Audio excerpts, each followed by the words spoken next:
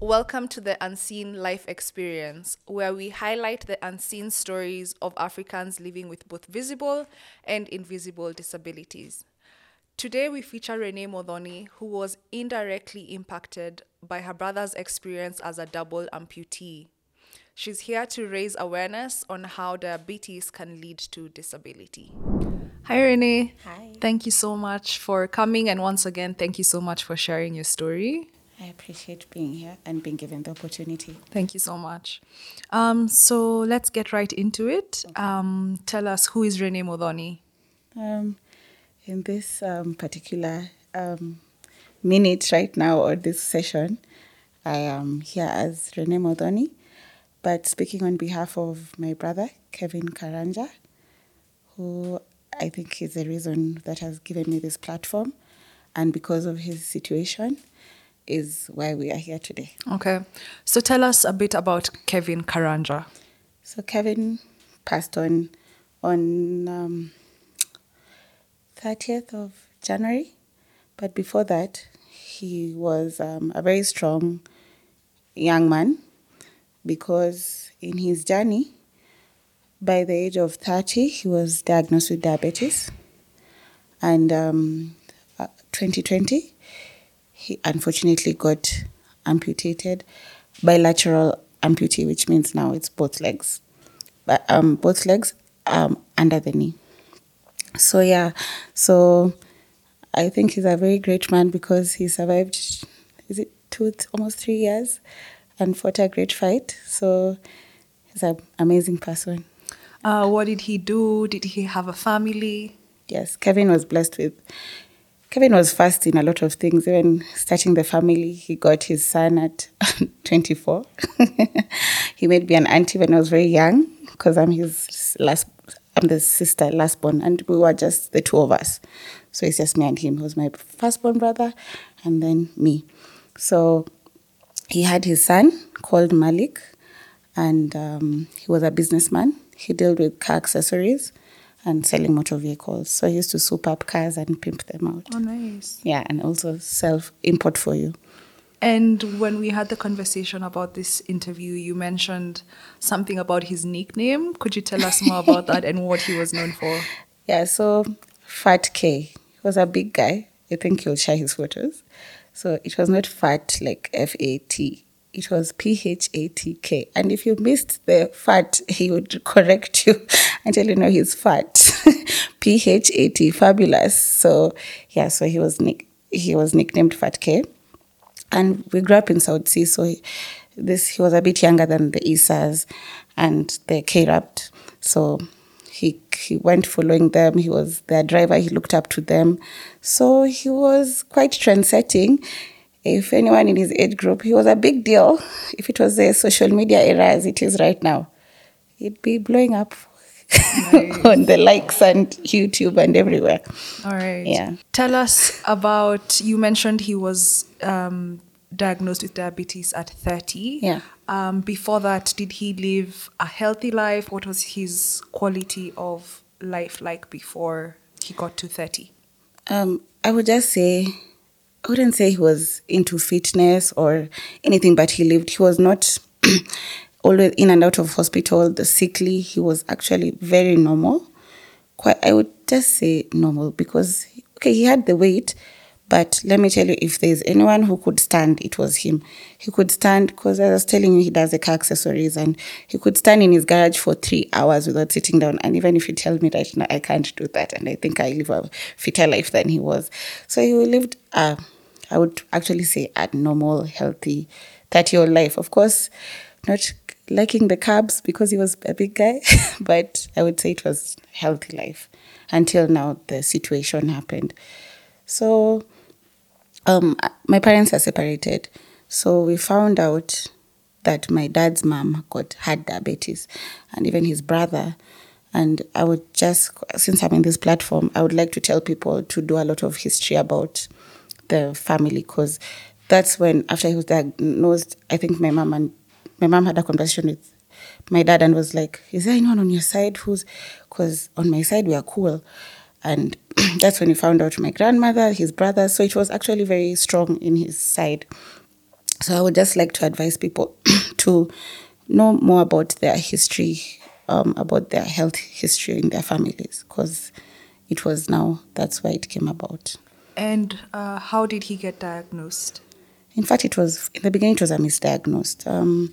He was told he had lack of vitamin D, because diabetes attacks any part of your body. It can attack your nerves, your legs, even your teeth, like even your eyesight.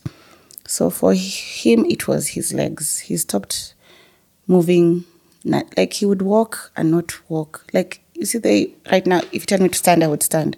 He would take like a few seconds to gather himself. So the pacing he started pacing slowly. You would notice, you'd be like, for someone who was always up and down, he's walking a bit slow.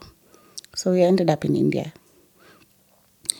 When we went to India, they said he had a nerve issue and they sorted it out. The only thing I would also tell people is, if you have an issue like, diabetes is lifelong. It's not something that you can change. Like you can say, oh, it's stop. You can manage it, but it won't. You just have to learn to manage it.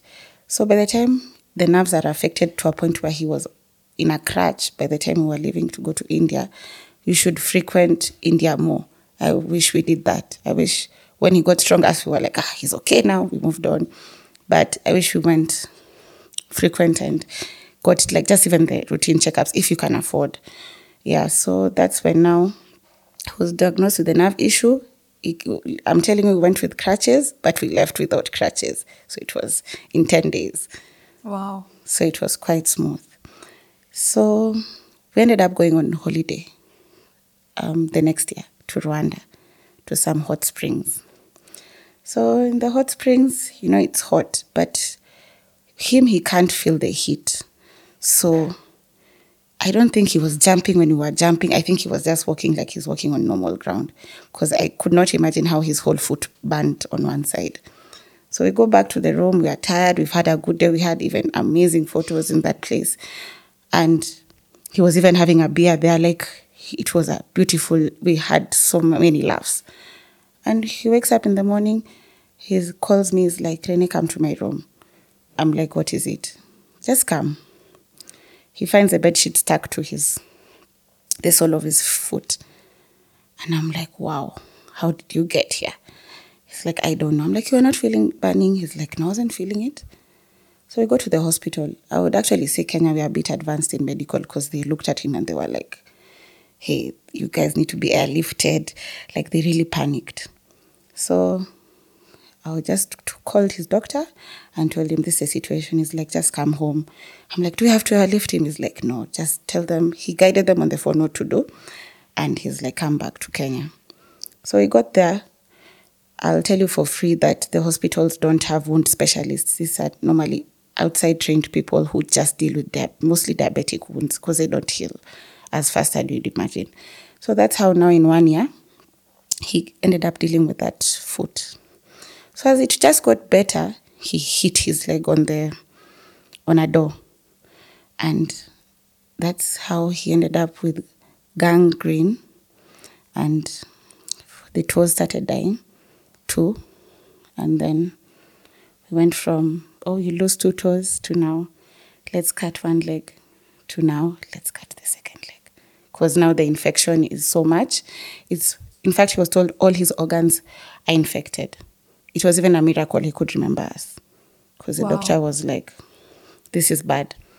So just take us back to after he hit his leg on the door. Yeah. They needed to remove 2 toes. Yeah. Because they were infected. Yeah, they lost life. They were just turning black. Okay. Yeah. And then as a result of that, the infection started spreading to the whole leg. So eventually 1 leg. Yes. And then to the second leg. Yeah, so when they did as we thought it would, after the first amputation, we were like, he's going to be okay. So they still did the test, and they're like, this infection has now spread to the other leg. And you'd be shocked how when now this happens to your family member or someone close to you, you'll hear, my uncle is in the village. He lost his leg. He's diabetic.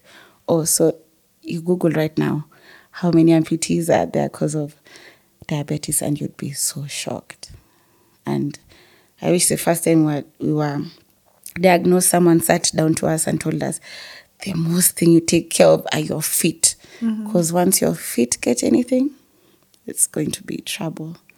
And what was the duration between the first amputation and the last amputation? It was like 2 weeks. Wow. Yeah. We were in hospital for 51 days.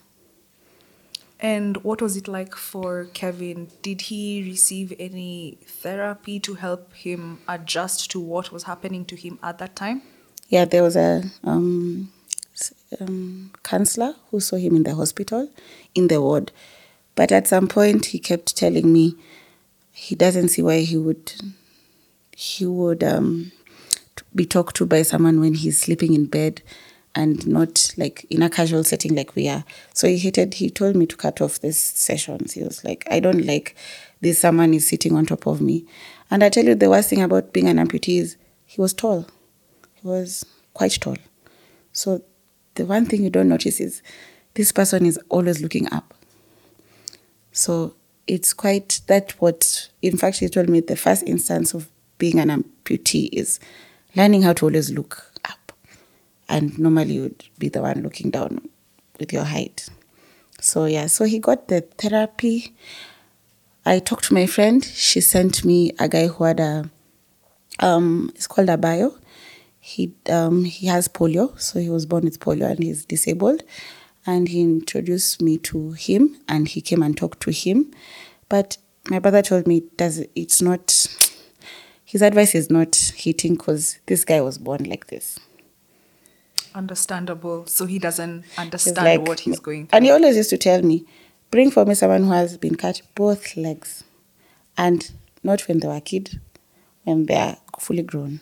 So that's why he refused any more therapy. Told me, the day I listen to someone is if they will sit me down. Don't talk to me about one leg, because this one leg, someone will balance on it somehow, on a crutch or something. It's like zero. Yeah. In a span of 2 weeks. Then now talk to me. So he actually went through the fight on his own. YouTube was his friend because he found now people that had now even no arms, no legs. Yeah. From diabetes. Even not for him, it was not even about diabetes. Even war, he was just like, as long as it's sudden. Okay. It worked for him. Yeah. And so he left hospital. He was on a wheelchair. Yes. What was the process? Did he eventually get prosthetics? Yes, but it was not as easy as it seems. First, he was heavy. So you can imagine you're putting your weight onto something foreign. So he used to get blisters because you're putting this, they're called stumps once they're amputated. So you're putting your stumps inside. And being diabetic, you're very sensitive. So any blister will take 3 days for me, it will take 3 weeks for him. So we had very many setbacks. But the doctors were very encouraging because I think they also went back to their research and they found they got me like a sponge. Like it was trial and error. We used to try this, socks. We tried so many things, but eventually we found a solution. But this is after 2020, he never walked. 2021, 2022 is when he got his bearing. Wow. And how did this start to affect him? It affected him because it affected him a lot. First of all, there's something called phantom limb, where you imagine your legs are there and you remember those wounds and you can feel it. And if you Google it, because I remember I had to Google it, and it says you're like a madman, like it's like burning. So there are some things that no one could understand him. So like there's a day he woke up and he just cramped. He's like, Renee, I can feel it. Even he would go to his bed and sit next to him because you're saying he's not having his feet. But he would move. He would do. Like, I've sat on his legs. Wow. It's the weirdest thing. It's phantom. You still feel like they're there. Because your whole life and something is getting rid of. Just suddenly. So it really affected him. My mom prayed a lot. It affected me. Even seeing him like that, it was very foreign. I was like, wow, what is all this? Like, how can it? Till today, my mom was like, maybe Kevo would still be alive if it was one leg, not two. Why two? So, because there are very rare cases that you actually get double amputee from diabetes. It's normally one and it gets okay.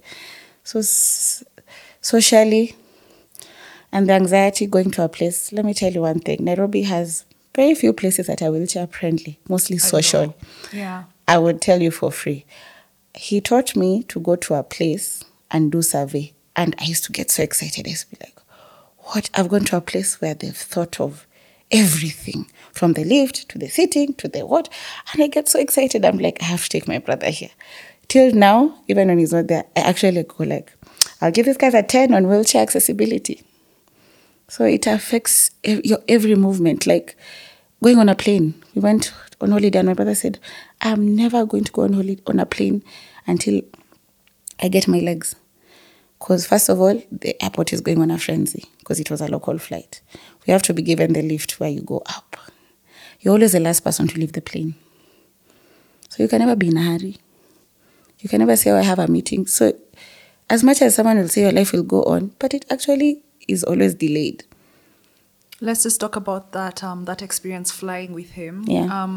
Did he get any additional support in the airport? Yes. What was that like? The good thing about the airport is once you enter the airport, you are the liability of the airport. So my brother got a full-time nurse. So he always had his nurse for 24 hours. They used to take shifts. So if even one is on holiday, someone else will come in. So, yeah. So he always had his nurse. But once we got to the airport, he's no longer the nurse's care. He's now part of the airport crew. They were very, happy faces, smiles. I wouldn't say that we were ever. But it's just that you used to walk into a place, but now there are so many things that are being done. First, you have to notify them before you come that you have a person. First of all, people forget that there is being a complete amputee where you cannot walk at any point or stand. You drag yourself. So when you tell someone, when we be like, can he stand? And you're like, we can hold on to him. He's like, standing where? So now those were the challenges. So did you start to notice that he was taking it a bit hard? Yeah, instantly it was, even just to tell him, because I remember I had to be the one to tell him. I'm very close with him. So I was the one to tell him next to the doctor that, Kevo, you're going to lose one leg. Then the one that broke me was, Kevo, now the infection has not gone. You're going to lose the other leg. And he was like, wow, how will I live? I'm like, instantly I go on my phone and I Google. I'm like, have you seen that there's some cool prosthesis?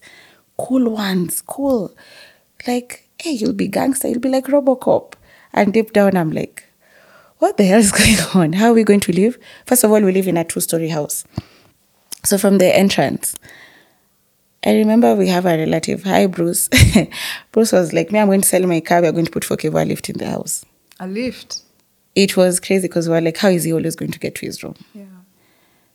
So we got a...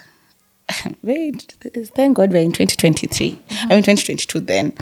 2020, yeah. So we got a staircase that actually turns into an escalator where you tilt it down and it just levels up from China. So that saved us. And what other changes did you have to make to your house and your way of living? So thank God we live in a big house. It's a 5-bedroom house. So we're lucky that now, first of all, we are now one person fully there, which is a nurse. So his room had to be near my brother because in case his phone is far and he can shout. So I used to have an office. So my office changed into the nurse's room. I had never changed my bathroom. It used to be a bathtub. So I used to, when I feel like having a quick shower, I'll go to that room. So I had to transform my room into a shower. Yeah, and also we made one bathroom into a PWD bathroom where you put they're called commodes, where they can shower on there, because this other one gets wet, the normal one. So you can, how many wheelchairs am I talking about? The normal everyday wheelchair that you move with him every day. We have the lift wheelchair that has to be charged because it's using electricity. If it's not charged, anyone blunders, meaning my brother will sit downstairs till we had to work, we had to be organized. Then there's a commode. So those are 3 wheelchairs. Yeah, it's quite expensive. Yeah. Eventually, did the amputation, or what led to his passing? Okay, so I've talked about Kevin drinking a lot. So of course also his liver got a beating, but the liver is the most forgiving organ. So he recovered, because there's a time the doctors were like, when now he was checked into hospital for the diabetes, because he was there for like a while before we went to India. And they were like, your liver has, but it's very forgiving. It will grow back because it shrinks in some cases due to abuse of alcohol. So, it was forgiving. Then I think, sometimes you can't really tell about some things because it just happens, and you're like, even if I go back and ask myself, what is this really happening? It's not going to change. So someone just told us that he's been taking a lot of medicine. I think he used to take 15 tabs a day. Wow. So it consumed the liver. So we had to go to India again, this time to do a whole transplant. Fun fact no one tells you is, the agent I had never told me, is you have to be a direct relative. You have to go with documents stating your relationship, stamped by the Ministry of Foreign Affairs, showing that eligibility, that your government knows that this is happening, and they're verified even by a lawyer. The transplant specifically? Yeah, because this is an organ that someone else, we don't want organ trafficking. You're in a foreign country. They don't know the authenticity of the documents you approve. So there's a lot of lawyer work, and the government stamps. And then you get clearance from the High Commission of Kenya in New Delhi. So we went for the transplant. This was we left Kenya October, the last day of October. It's actually a process. When they first told me, I knew I was going to be the donor. And I was like, yeah, I'm so glad to give, I'm ready to have his car, and I'm ready to be the one to give him.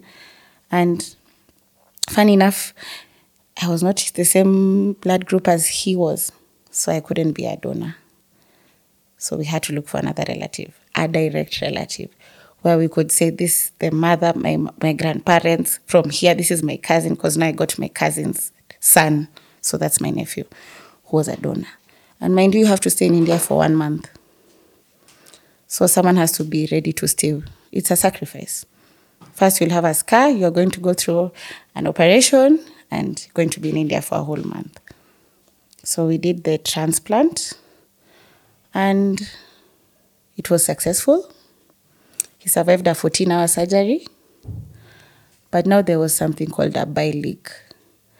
Bile leak? Yes.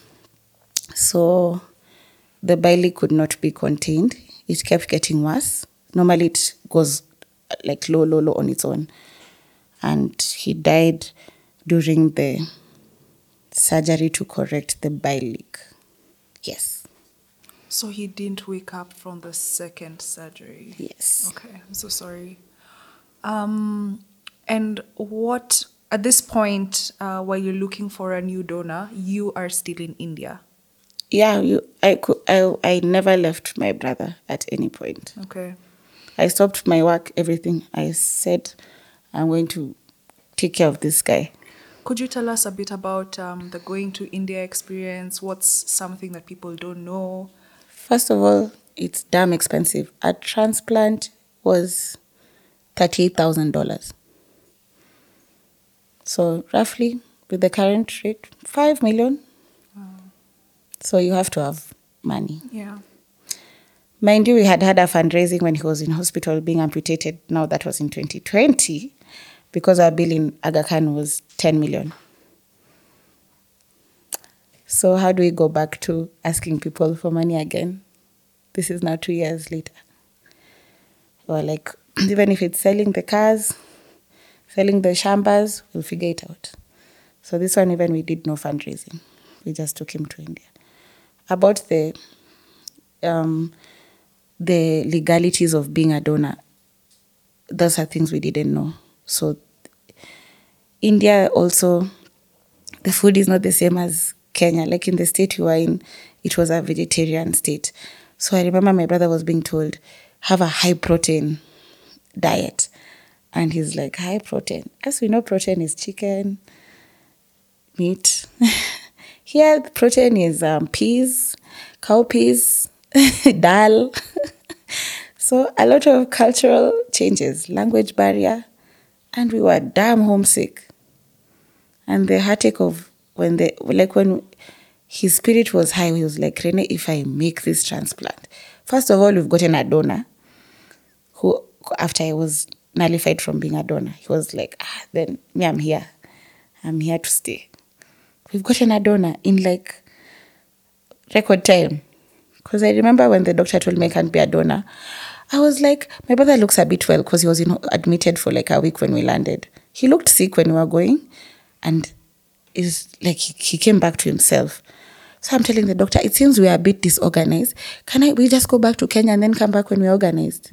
He's like, why are you taking your brother? He won't even make through that flight. And I'm like, the way he looks healthy is not... looking and being were different. He's like, you go plan yourself, but leave him here. So yeah, so from the cultural differences, it was... And how did this impact both you and your mom? My mom, even if she came in here, she would just start crying. She's never been the same. Even me, I'm teary a bit. But I've become a guru. I think I was so used to the bad news in India. I know how to suck in tears. Like when we're told the leak, you just, he's next to you and your doctor and you. I really know how to. It changed us. It changed. First of all, I always say that he lived like when he was fat K between 1 and 30, 0 and 30. My brother was very active. He was different. So it changed me in a way that nowadays I'm like, if you are happy in that moment, if you can do what you want to do, like he did his cars. He told my mom that I want to go to uni. He's about these cars things. And he followed his dream. So it changed me in a lot of my outlook in life. Right now, I would tell someone, go and do what you love. He lived a very full life. In fact, I just look at him and I'm like, when I see his photos, I'm like, hey, you knew you were not going to be here for a while. Yeah. You didn't play with your days. Exactly. And he had his first child very Yes. young, as you had said as well. Yes. In fact, my mom says, when I was being told I'm becoming a grandmother, then I was very furious. But I didn't know it's because he would never get a chance to have other kids. Yeah, that was his chance at that time. Yeah. And how do you remember him now? Oh, it's crazy because he loved to dance and he loved to sing. So his car was quite loud. He had the speakers. He would walk in here, you'd have heard him from the barrier. So music. I know his favorite songs. So I would sit somewhere and I just smile. I'm like, that's him. So I remember him with his smile and his laughter. Then he loved cracking jokes. He was a better storyteller than me. In fact, if he was here to tell his story, you guys would be cracking up. Yeah, so yeah, that's how I remember him. The laughter and music. And what would you advise a family going through something similar, like a family member coming into disability much later in life? Is there any advice or anything you would really share? Like for me, you're now imagining I've been left an only kid. People should really appreciate their friends. My friends have carried me through the whole journey from the amputation to even I did a blood run when he was in hospital and it was during COVID. And what the amount of people who came through for me, there were a lot. And don't be scared to share. Like, talk to anyone. I used to get solutions. Like the guy who had polio, yes, they didn't agree, but he gave him a few pointers. He told him, journalize your pain. He gave him a few pointers that he took back. No, it wasn't 100% loss. Like, I would say talk about it. Talk. Even that's why I'm here. I want to talk and tell everyone who's going through disability, talk about it. And you just mentioned you had a blood run and you had also had a fundraiser. Yeah. How did you go about those, like popularizing them, just getting people to donate as much as possible? Yeah. As much as people say, oh, when you oversharing, no. People will always have everything you do will have people who have negativity and positivity about it. But I will tell you one thing. The positive was more than the negative. Like, because when I was posting my brother and his condition, and some people are like, oh, why are you sharing too much about your life? Everyone was going through something. But we raised a lot of money. And even we were getting 100 bob from strangers, 50 shillings. As I told you, my brother was Fat K. So I got the help of DJ Exclusive. I got the help of the people who had known him so I'd say I'd removed a lot of people in the industry. There was Shafi. So I was very grateful from that foundation. And because we were not, I think none of us live there anymore. But even DJ Exclusive, they're in primary school together. So they really spread the word and came through. Because I remember there was a guy who called me during the blood run. Sasa, like, hi, so do you need blood? Yeah. Just send me fare. I'll be there. And I was like, I don't know this guy. He's seen my number. And he wants to show up. He just doesn't have transport. So I was very, very, very impressed. I remember some lady called me. She used to check up. How's your brother? Has he left? How is he going to cope without the legs? How are you guys coping? Yeah. So my mom, I'll go back to her. She thinks she questions everything. Like, did I do this right? Did you go to India more, as I was telling you? She really, it's a tall order. But I'm there for her. And I have most amazing relatives and friends. I no longer feel, I think even my friends are so kind. I have two sisters, Beverly and Laura. They put me in a group and told me, Renee, Warembo, was in a group. And so now I feel like I have sisters. I've never had a family group because we're having me, my brother, and my mother. Yeah. It used to be very easy to communicate. So I'm now in a family group. I have an amazing best friend. Her mom also is diabetic, lost her toe. So she's the one who also guided me. So I'm very, like, you don't know how you meet people in life and how they're going to impact you way later. Because when I was choosing her as a bestie, I didn't know a few years later I was going to talk about to her, what? The toes are now black. So, and I remember she told me, yeah, it happens. Can you tell us a bit about the financial implications of all the medication, all the surgeries, and the effect they've had on your family? Wow, it was a lot of money. As I said, liver transplant, 5 million. We used to spend every day in an apartment because you're not going to stay in hospital with him the whole time. I had a nephew there. He's a man, so I knew he would want to be changed. He wanted a man around, so I carried my nephew.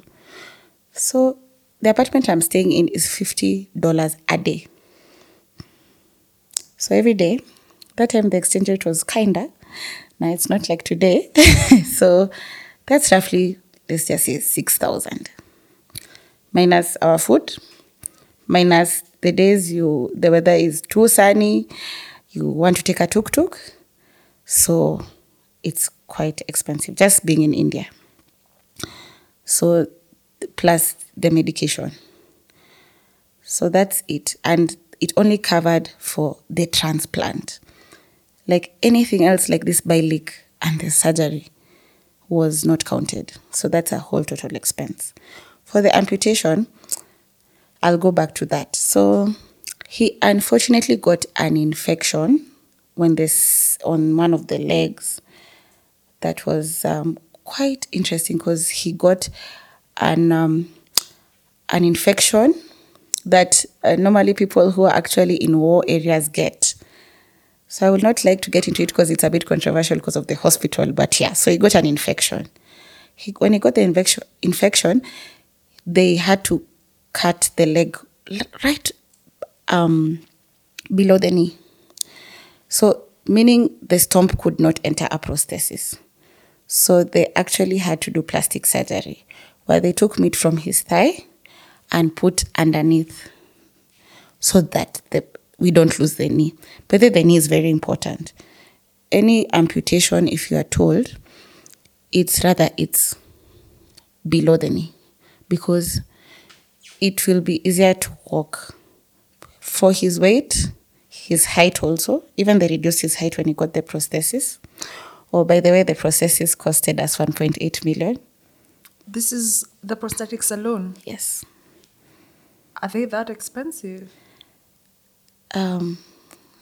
If you want good quality, okay, that's how much they cost. Yeah, so that's the only good thing about it. It covers physio. And you can walk in any outlet in the world. We used to go to their outlet in India and they don't charge for anything unless you come out with a product. Free physio anywhere. Wait, this is if you have this surgery in India? No, the prosthesis we got in Kenya, in Ngong Road. It's called Ottobock. It's a German company. So they have outlets all over the world. Oh. If you enter, you get free physio anywhere. If he went to the UK and found Ottobock, he would walk in and be done free physio. Adjustments for free. So I would say it's expensive, but to us it was because he used to go in India for the physio. And was the physio to help him learn how to use them? This process is a learning curve. So when you're from surgery, even if you give birth through C-section, you're told you have to walk around. It's healthy. So sitting on the wheelchair was not helping. So he used to go for physio to speed his recovery and also to prep you for a big surgery because your heart rate, everything you're moving now. So, yeah. And I can also imagine how much you had to learn. I learned a lot. I learned the technological terms. Like about the liver, I think I know everything about the liver. About plastic surgery, whatever he was done, where you remove the meat and put under so that he doesn't lose his knee, it's called a flap. And this is a foreign meat that is coming in a place where it's under. So that flap, they are hardly successful. In fact, that's the only win I can say my brother actually won. Because after losing the leg, that is the only thing that was actually 100% successful. In fact, I always kept telling him, to save his knee, it cost us like 5 million. So that's why you're hearing I'm talking about Aga Khan. We spent 10 million because of the plastic surgery. It was just a normal amputation. It would have been easy and go. But the doctors advised us, if you guys want him to have an easier life, if you guys can raise funds for this, let's try save the knee. Just don't cut it out because it would be very odd for him to have one knee and then the other leg is shorter. Yeah. And before he passed, did you notice that anything was wrong? I know people usually say there's something spiritual that happens before someone passes. Did you notice any change in him? Yeah, he talked a lot. He was so talkative the last day. But I was open with him because I'm like, Kevo, I think you're scared. He's like, yeah, Renee, I'm scared. Then he had been in and out of surgery because even saving the knee, I think he went through 10 surgeries. Short, 1 hour, 30 minutes, like very many surgeries. So we knew a surgery is critical by how many hours it was. So we didn't expect the surgery to be that long. So the doctor talked about 8 hours. And I'm like, 8 hours? So the minute he told me 8 hours, and I was like, this is an intense surgery. But I think in India, because they see so much, because people come from all over the world to be treated, they don't really see it as a big deal. The only thing I saw that they were like, the surgery is huge, is a transplant. Because the doctor didn't really magnify this surgery to be life-threatening, if I could say that. So we took him. The doctor is very calm about it, chilled about it. But my brother, deep down, you could see he's scared. So my mom's sister was sick when we were in India. So every Sunday she used to go to see her. Like it became her routine. We are not around, so there's one she's calling for a plan because Sunday is family Sunday. So then many people used to go and see her sister also. So normally every Sunday she would call when she's there, but my brother would not talk to anyone or probably talk to one person. But that, because he died on a Monday, that Sunday he talked to every single person. And they say people know when they are going because it affected all my cousins so much because they were like, what? This guy said goodbye. And then as we used to take photos before every surgery, that day he refused to remove the mask for me to take the picture and do for me a peace sign because I used to send my mom because he had also gone through another surgery, but just to clean his stomach. It was a minor thing. And I would always send, even the transplant, he did for me a very cool peace sign. I was like, see you when you see me. But this day he refused. This was the final surgery. Yeah. So I'll never forget. So my mom calls me, she's like, 8 hours are over. I'm like, Mom, these guys are like tailors. They don't tell you. The surgeries always take longer.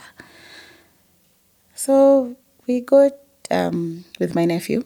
We go to the hospital. Then that day we were like, hey, let's treat ourselves. We ordered KFC. So we ate KFC in the apartment. Then went to see him.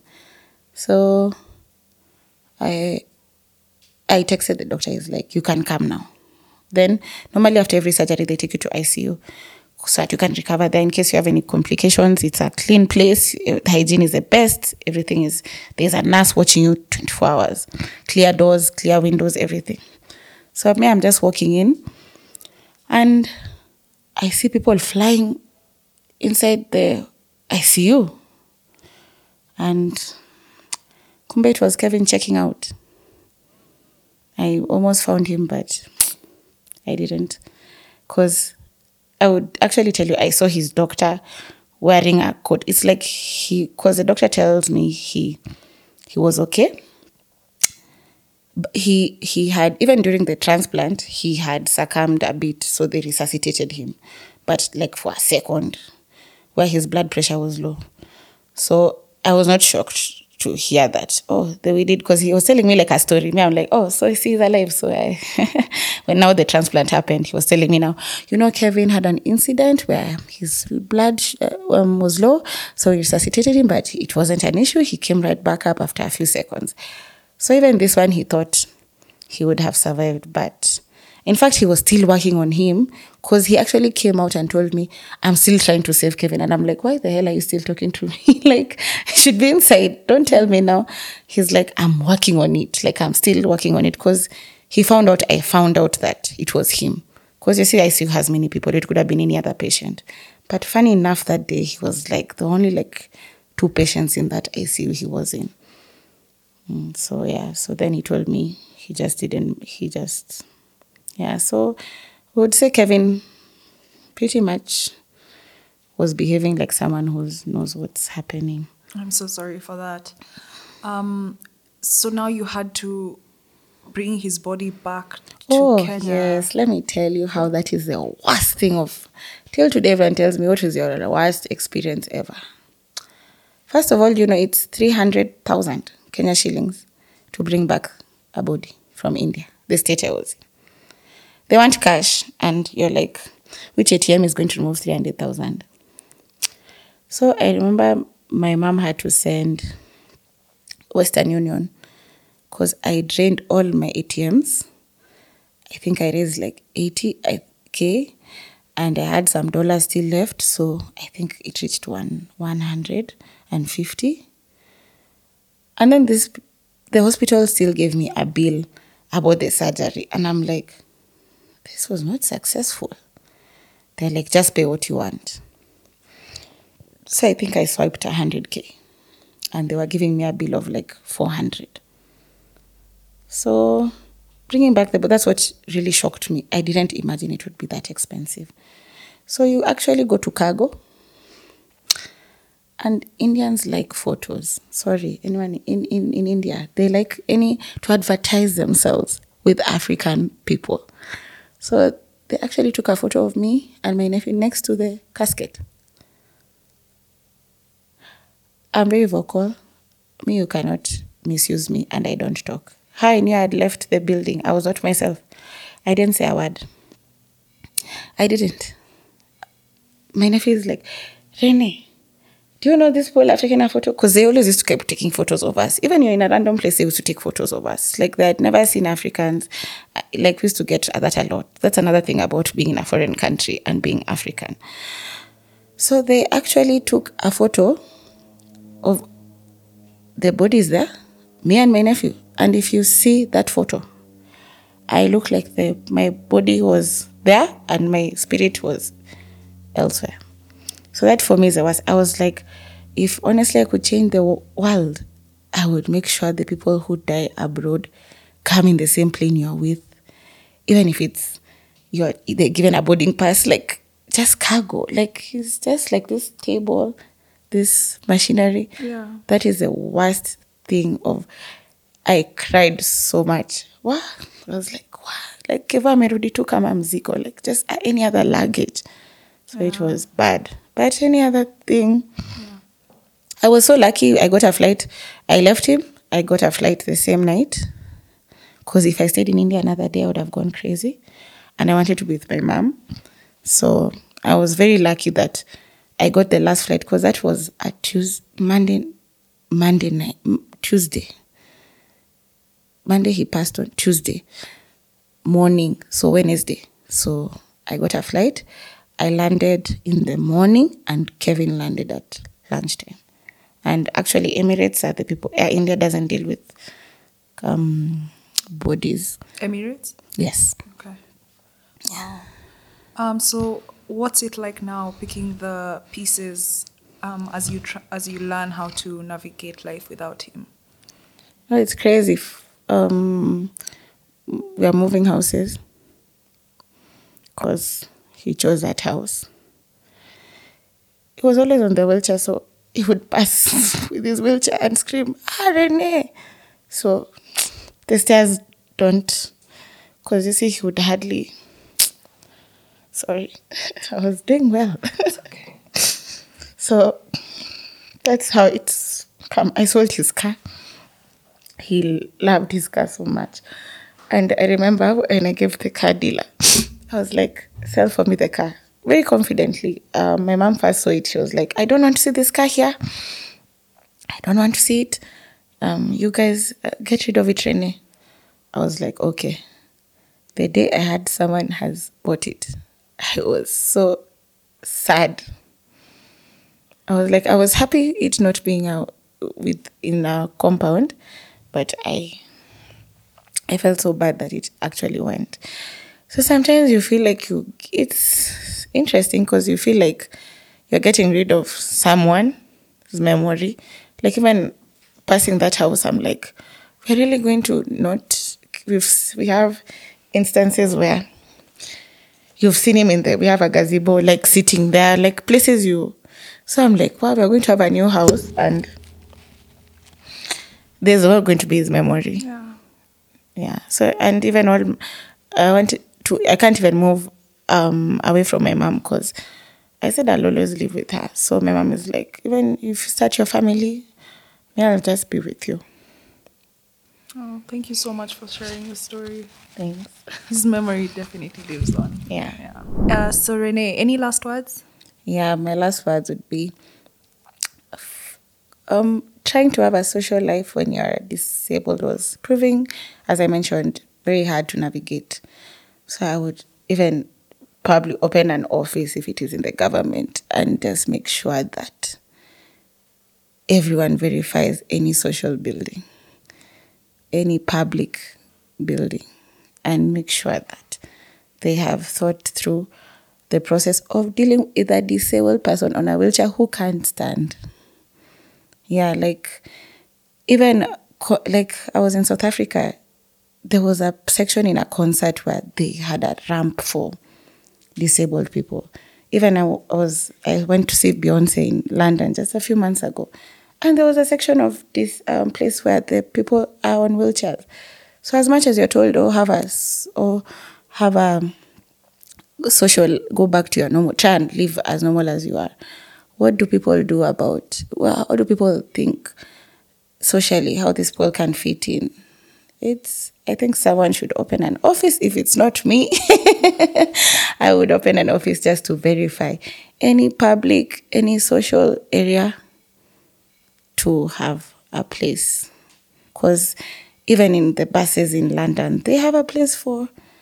Yeah, so I think Kenya, we are really not doing justice to anyone with disability. That's my last words. And also, everyone, share your story. Share. You don't know how it's going to impact someone. I hope this impacts someone. We definitely need a lot more accessibility in Kenya. You have been listening to the Unseen Life Experience. I've been your host, Wamboe K. Please like this podcast, give it a follow, and also rate it to improve our visibility.